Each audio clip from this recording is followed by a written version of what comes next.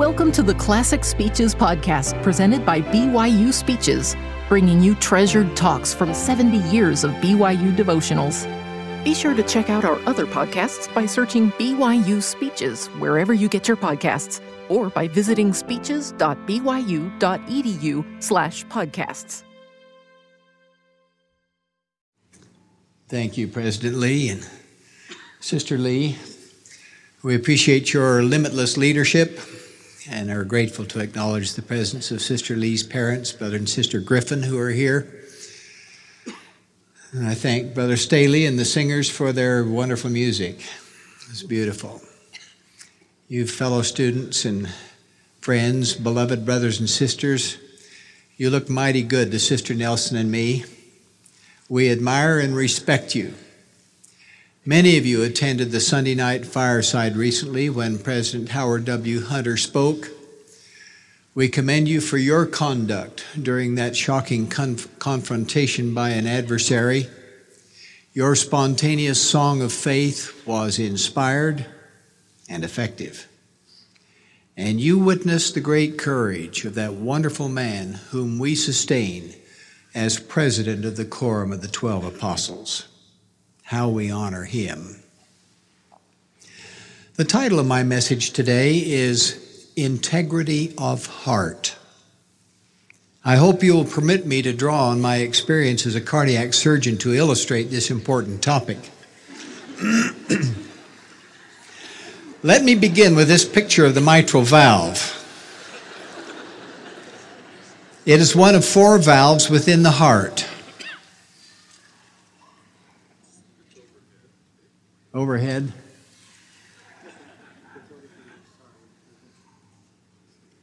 I can't even see what's in my head, much less overhead, but at any rate. Can you see a mitral valve there? Isn't it beautiful? This delicate and durable structure is situated between the left atrium and the left ventricle. It is a check valve regulating flow of freshly oxygenated blood from the lungs into the heart's powerful pump. Your own mitral valve opens and closes about 100,000 times a day, 36 million times each year. It consists of soft billowing tissue, cords, and attachments below. In a way, it's like a parachute, which also consists of 3 important components: the flexible sail, cords, and attachments below. When in operation, the parachute sail billows to form a pocket of resistance that slows the descent of the passenger tethered to it by strong cords. The mitral valve opens widely to let blood enter the pump. Then it snaps securely shut when blood is ejected from the heart. The work of the heart goes on day after day, year after year, with or without your awareness. But things can go wrong with the mitral valve. If for any reason the mitral valve doesn't close completely, blood is regurgitated backwards. The high pressure exerted by the heart is then impelled directly back to the lungs. If that were to go on very long, it would result in failure of both the heart and the lungs. Let me describe one condition that can create just such a problem. One of the mitral valve's cords may rupture spontaneously, and when that occurs, stress on the adjoining cords is immediately increased. Then the neighboring cords are much more prone to rupture, and when they break, the entire mitral valve loses its competence and the patient's life is in serious jeopardy. That concept is familiar to anyone who has lined up a row of dominoes. When one falls, the next one goes, and so on. You ladies may have watched a similar scene, much to your dismay. It doesn't take very long for a snag to become a run in your nylons.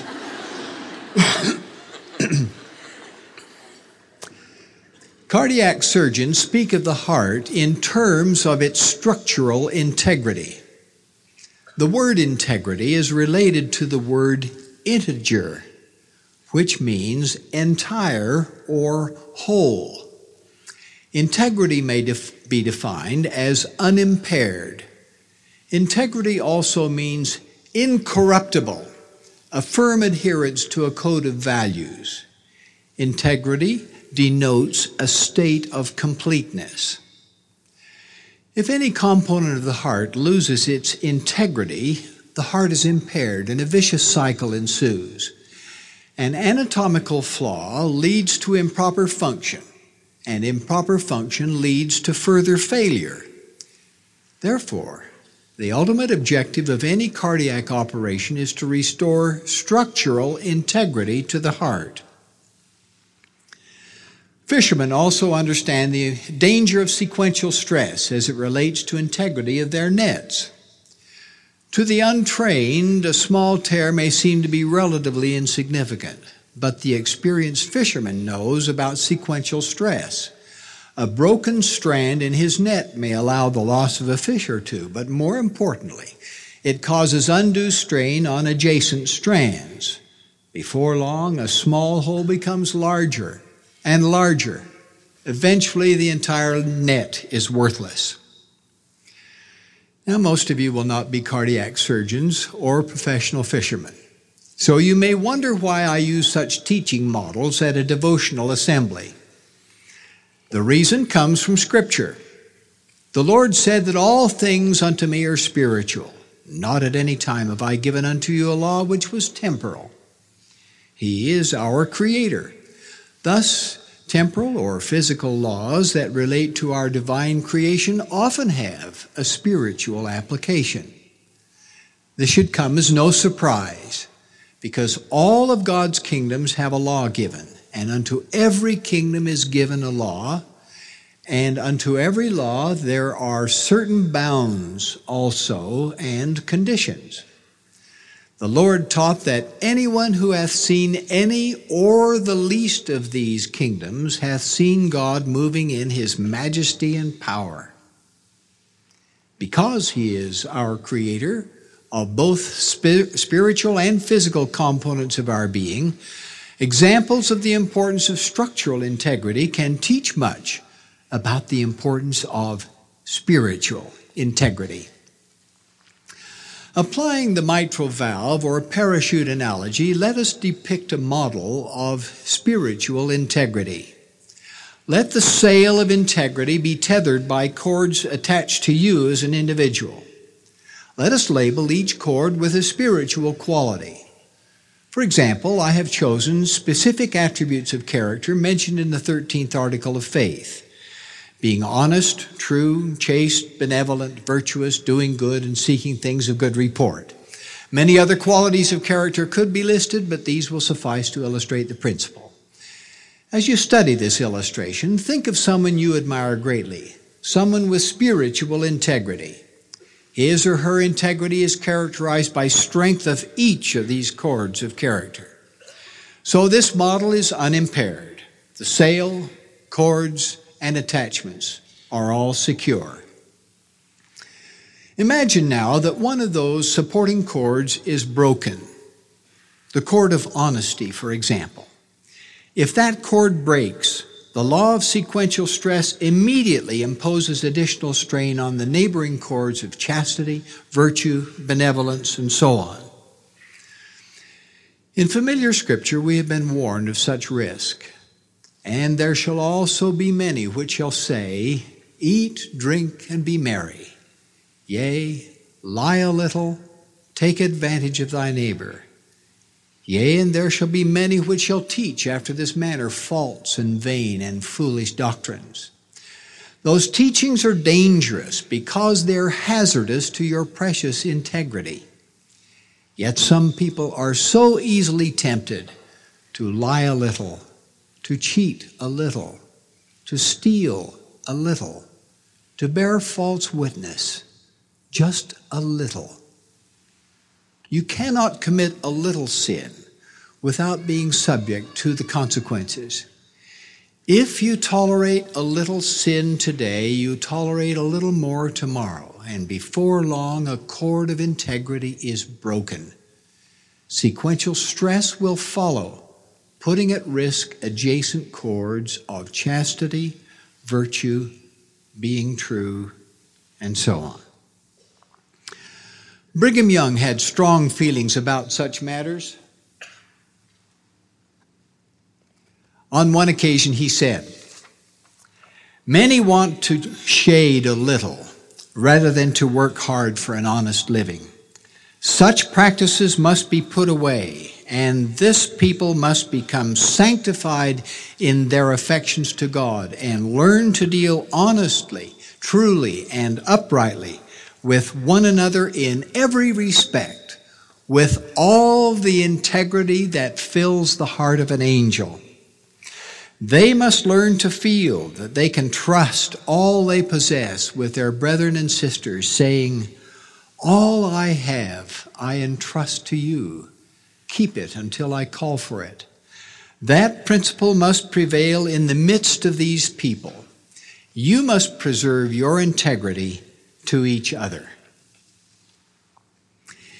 His statement strikes a sympathetic response in me when I reflect upon days our 9 daughters enjoyed as college co-eds dating their boyfriends. As a young suitor would call at our door, I might silently ask myself, would he one day call me Dad? Would he help to care for me in my old age? And sometimes I wondered, knowing so well the history of Jacob, son of Isaac, if any of these boyfriends would follow the biblical precedent of Jacob, who kissed Rachel on their first date. Not only that, Jacob kissed Rachel's father. I can report to you that the boys successfully resisted any such temptation, at least as far as a kiss for me was concerned. I trusted each young man to be a man of integrity. So I echo those thoughts expressed by Brigham Young. All I have I entrust to you. Keep it until I call for it. Now, some years later, I am pleased to state that our 9 sons-in-law have earned and honored that trust we placed in them. Each one possesses integrity of heart, as do our daughters and our son, currently serving as a missionary in Russia. Integrity safeguards family love, and love makes family life rich and zestful, now and forever. But none of us is immune to temptation, and the adversary knows it. He would deceive, connive, or contrive any means to deprive us of potential joy and exaltation. He knows that if one little cord of control can be snapped, others are likely to crack later under increased strain. Then there would be no integrity. Then there would be no eternal life. Then Satan's triumph would be assured. Isaiah warned of this. He cautioned that a little one shall become 1,000. If this domino-like deterioration causes a run in your spiritual stocking, qualities of character are lost and your cherished integrity is gone. The Savior warned us of the lethal wages of sin, but he didn't limit his caution to major transgression alone. He specifically warned against breaking one of these least commandments. His admonitions were meant to protect and preserve your precious integrity. A surgeon can repair or replace a mitral valve that has lost its integrity, but no surgical procedure can be performed for loss of spiritual integrity of heart. Such breakdown is under individual control. Isaiah observed that thou didst debase thyself. The wise fisherman inspects his nets regularly. Should any flaw be detected, he repairs the defect without delay. An old saying teaches that a stitch in time saves 9. Recorded revelation gives similar instruction. The Lord said, "Remember, therefore, from whence thou art fallen, and repent, and do the first works." So the wise assess personal cords of integrity on a daily basis. You are the one to identify any weakness. You are the one to repair it. Indeed, you have an obligation to do so. Words of Isaiah, though referencing service to others, apply equally to ourselves. He said, "Strengthen ye the weak hands, and confirm the feeble knees. Say to them that are of a fearful heart, be strong." A good time for introspection is during private personal prayer. In the morning, it might include a prayer for honesty, chastity, virtue, or simply being of service to others. In the evening, there may be another quick checkup on all of those attributes. First, you pray for the preservation of your spiritual integrity, and then you work for it.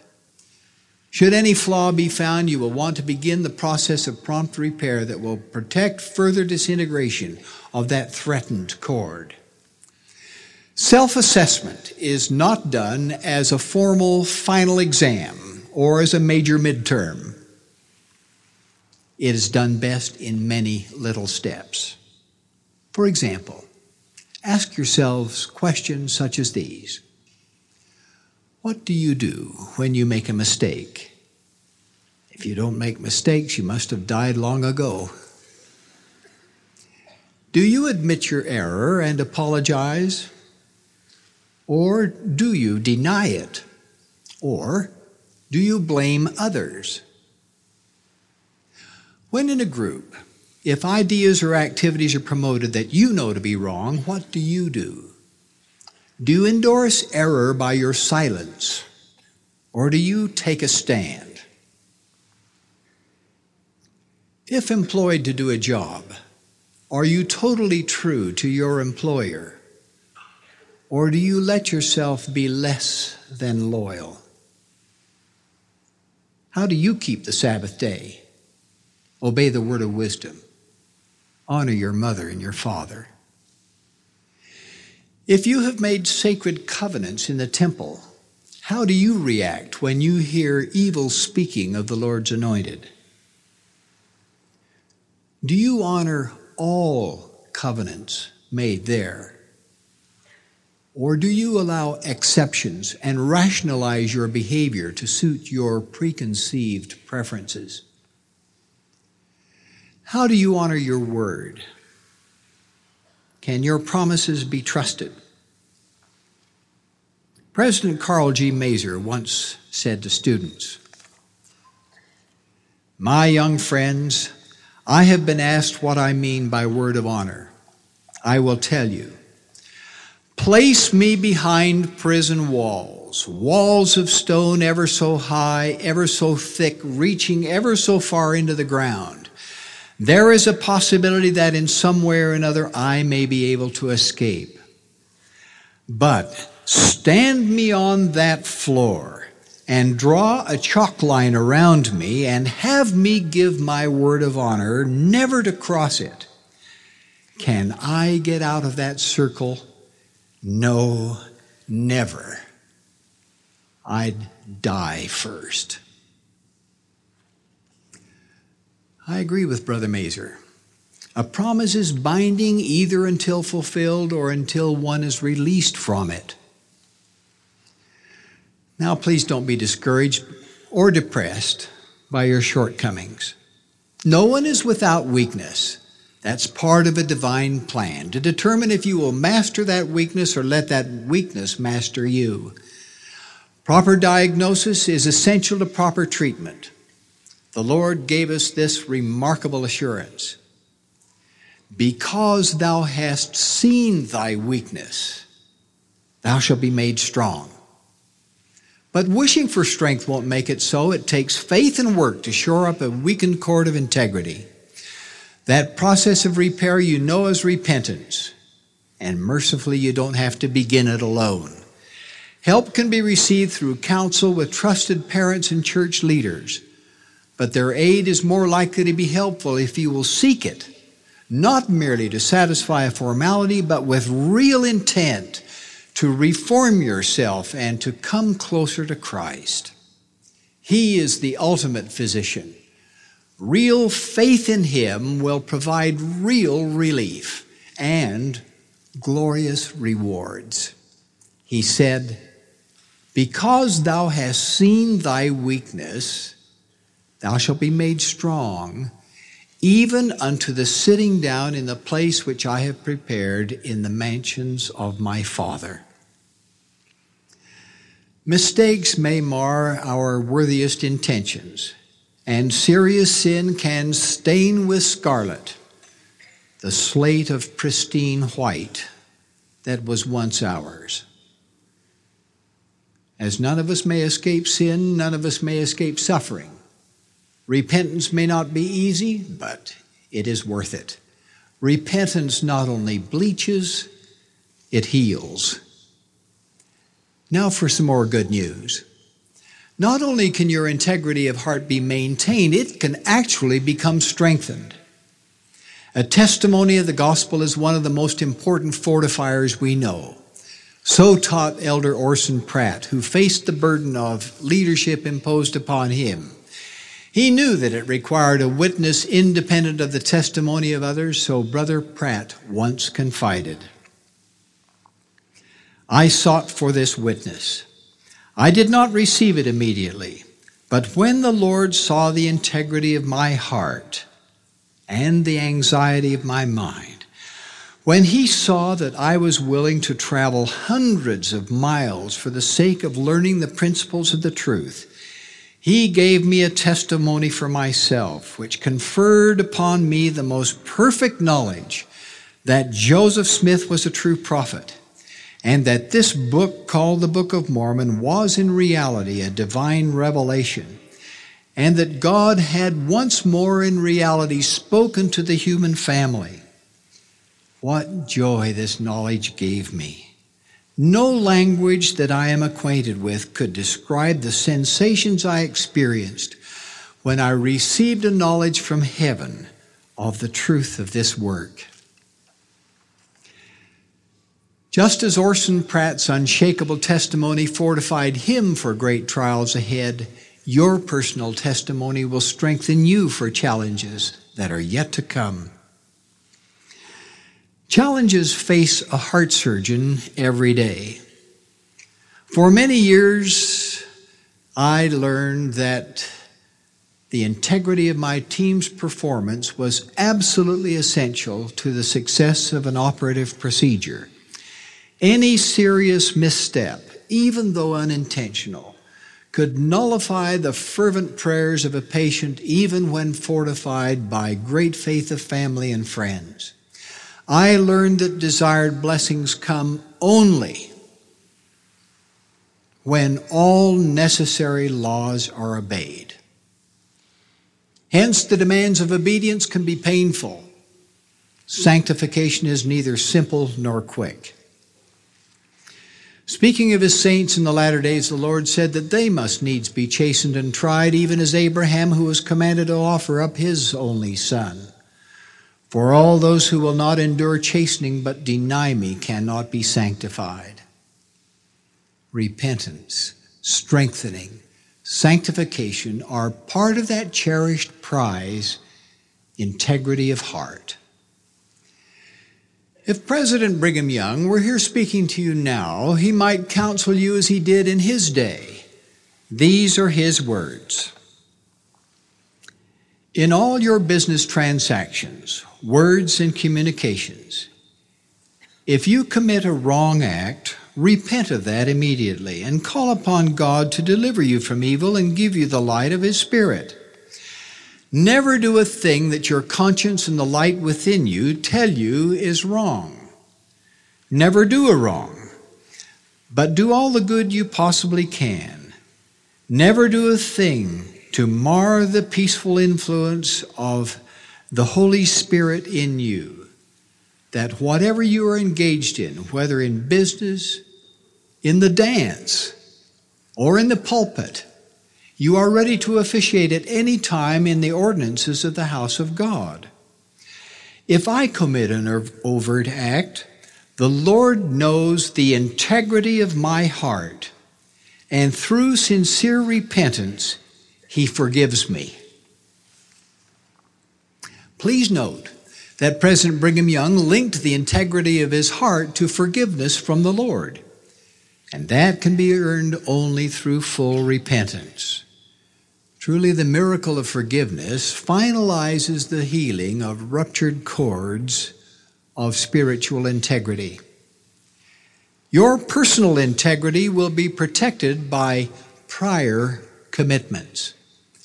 Job secured his integrity before facing a challenge. He wrote, "All the while my breath is in me, and the Spirit of God is in my nostrils, my lips shall not speak wickedness, nor my tongue utter deceit. Till I die, I will not remove mine integrity from me." Job knew that he would face his Maker one day in judgment. He recorded this hope: "Let me be weighed in an even balance, that God may know mine integrity." A strong prior commitment to integrity was also penned by Shakespeare through the lines he gave to his character Tarquinius in the play Lucrece. During a moment of mental weakness, Tarquinius had contemplated the conquest of a woman in lust. But he promptly repaired that flaw in his own thinking when he declared, "What win I if I gain the thing I seek? A dream, a breath, a froth of fleeting joy? Who buys a minute's mirth to wail a week, or sells eternity to get a toy? For one sweet grape, who will the vine destroy?" Commitments to integrity are learned from parents. The Lord said to Solomon, "Walk before me as David thy father walked, in integrity of heart and in uprightness, to do according to all that I have commanded thee, and keep my statutes and my judgments." A proverb teaches that the just man walketh in his integrity, his children are blessed after him. Speaking of parents, permit me to share a personal experience. On President Spencer W. Kimball's 85th birthday, a large dinner party was given for him. Sister Nelson and I were privileged to attend with my parents. When President Kimball walked toward the head table, he saw us. After greeting Sister Nelson and me, he put his arms around my mother and gave her a big kiss. He said, "Thank you for being the mother of the surgeon who saved my life." And then he embraced my father and gave him a kiss. President Kimball said, "Thank you for teaching your son to be a man of integrity." The prophet Joseph Smith appreciated the integrity of his faithful brother Hiram. So did the Lord, who said, "Blessed is my servant Hiram Smith, for I, the Lord, love him because of the integrity of his heart, and because he loveth that which is right before me." The prophet Joseph then added, "Blessed of the Lord is my brother Hiram, for the integrity of his heart. He shall be girt about with strength, truth, and faithfulness shall be the strength of his loins. From generation to generation he shall be a shaft in the hand of his God." That prophecy's been fulfilled. Direct descendants of Hiram Smith stand as strong leaders of the church today. Likewise, integrity that you develop now will be a model for your own children. Generations yet unborn will be influenced by your integrity of heart. The Board of Trustees of BYU subsidizes this school with sacred tithing funds of the church. So each of us must be concerned with institutional integrity, our commitment to academic and spiritual excellence. That integrity can only be safeguarded as each teacher and each student remains individually strong. The integrity of this institution can never be stronger than that of its representatives. Dear brothers and sisters, if I could have the fondest wish of my heart, it would be that you could know who you really are, that you were from pre-mortal realms also among the noble and great ones who were chosen in the beginning to be rulers in the church of God. Even before you were born, you with many others received your first lessons in the world of spirits and were prepared to come forth in the due time of the Lord to labor in his vineyard for the salvation of the souls of men. Your precious identity deserves your precious integrity. Guard it as the priceless prize that it is. To you I would give such counsel as the prophet Joseph Smith gave his friends. Seek to know God in your closets. Call upon him in the fields. Follow the directions of the Book of Mormon and pray over and for your families and all things that you possess. Ask the blessing of God upon all your labors and everything that you engage in. Be virtuous and pure. Be men and women of integrity and truth. Keep the commandments of God, and then you will be able more perfectly to understand the difference between right and wrong, between the things of God and the things of men. And your path will be like that of the just, which shineth brighter and brighter unto the perfect day. God bless you, that you may achieve the full measure of your creation, to maintain, to strengthen, and to cherish your integrity of heart. I pray in the name of Jesus Christ. Amen.